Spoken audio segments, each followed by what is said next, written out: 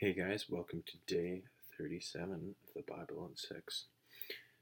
Today, Deuteronomy came to a close, and we kind of saw the end to Israel's journey towards the Promised Land. At least their journey with Moses has come to an end, and we've come to a close of the beginning 5 books that are known as the Pentateuch.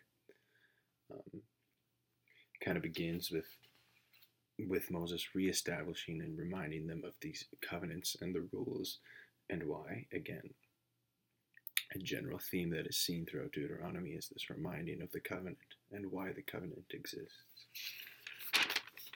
And then it moves to these commands for repentance and forgiveness and the choice that is before Israel, the choice of life or the choice of death.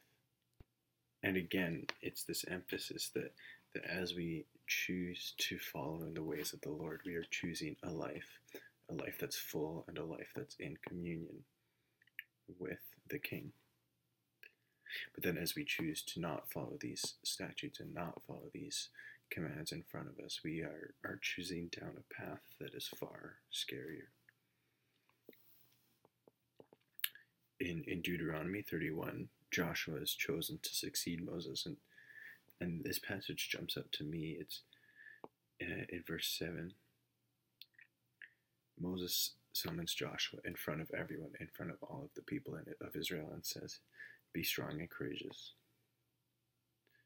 For me, when I think of this verse, when I think of the words "be strong and courageous," I think of the beginning of Joshua, where Joshua hears that directly from God.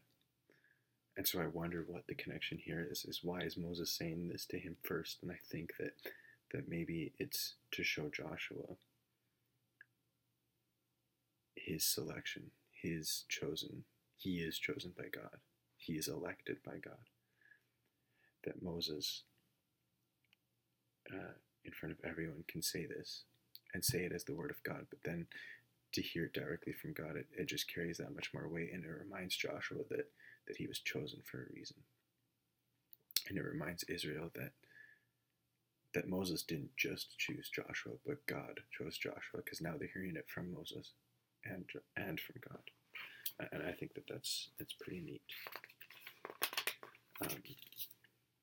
And then again, something that I think is very fascinating to look at and to spend time in and study is all of chapter 32, this song of Moses. And it is funny. It's quoted quite often in the Psalms, and David in his teachings refers to it a lot. It is quite likely David's favorite song. So I think that's cool. And it's giving a lot of imagery of the ideal life, or a lot of imagery of what heaven may be, or what it is like to depend on God, to find sturdiness and stand on the rock that is God and His Word.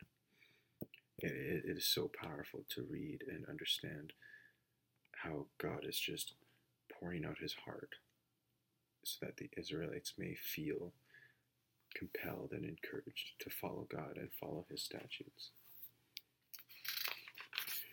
And right after this, right after His encouragement to follow God, He gives blessings to each of the tribes, and blessings according to that which they have done.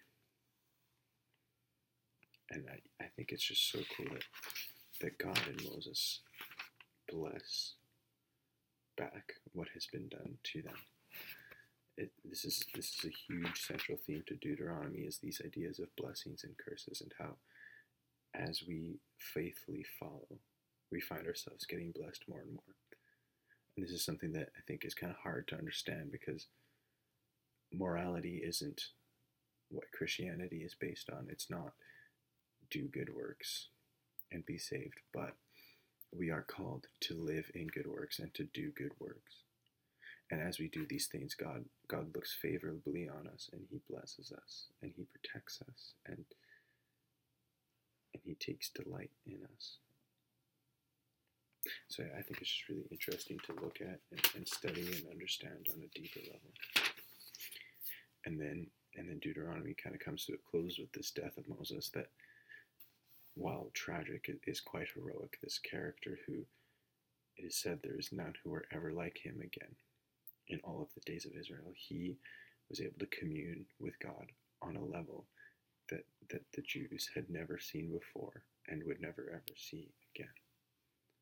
And I wonder, what it would like if we communicated as much and as heavily with God the way that Moses did. What could that look like in our lives, and how could that impact our lives? So yeah, that was day 37 of the Bible in 6, and tomorrow we are kicking off Joshua. I'm so excited to do it with you guys. See you then.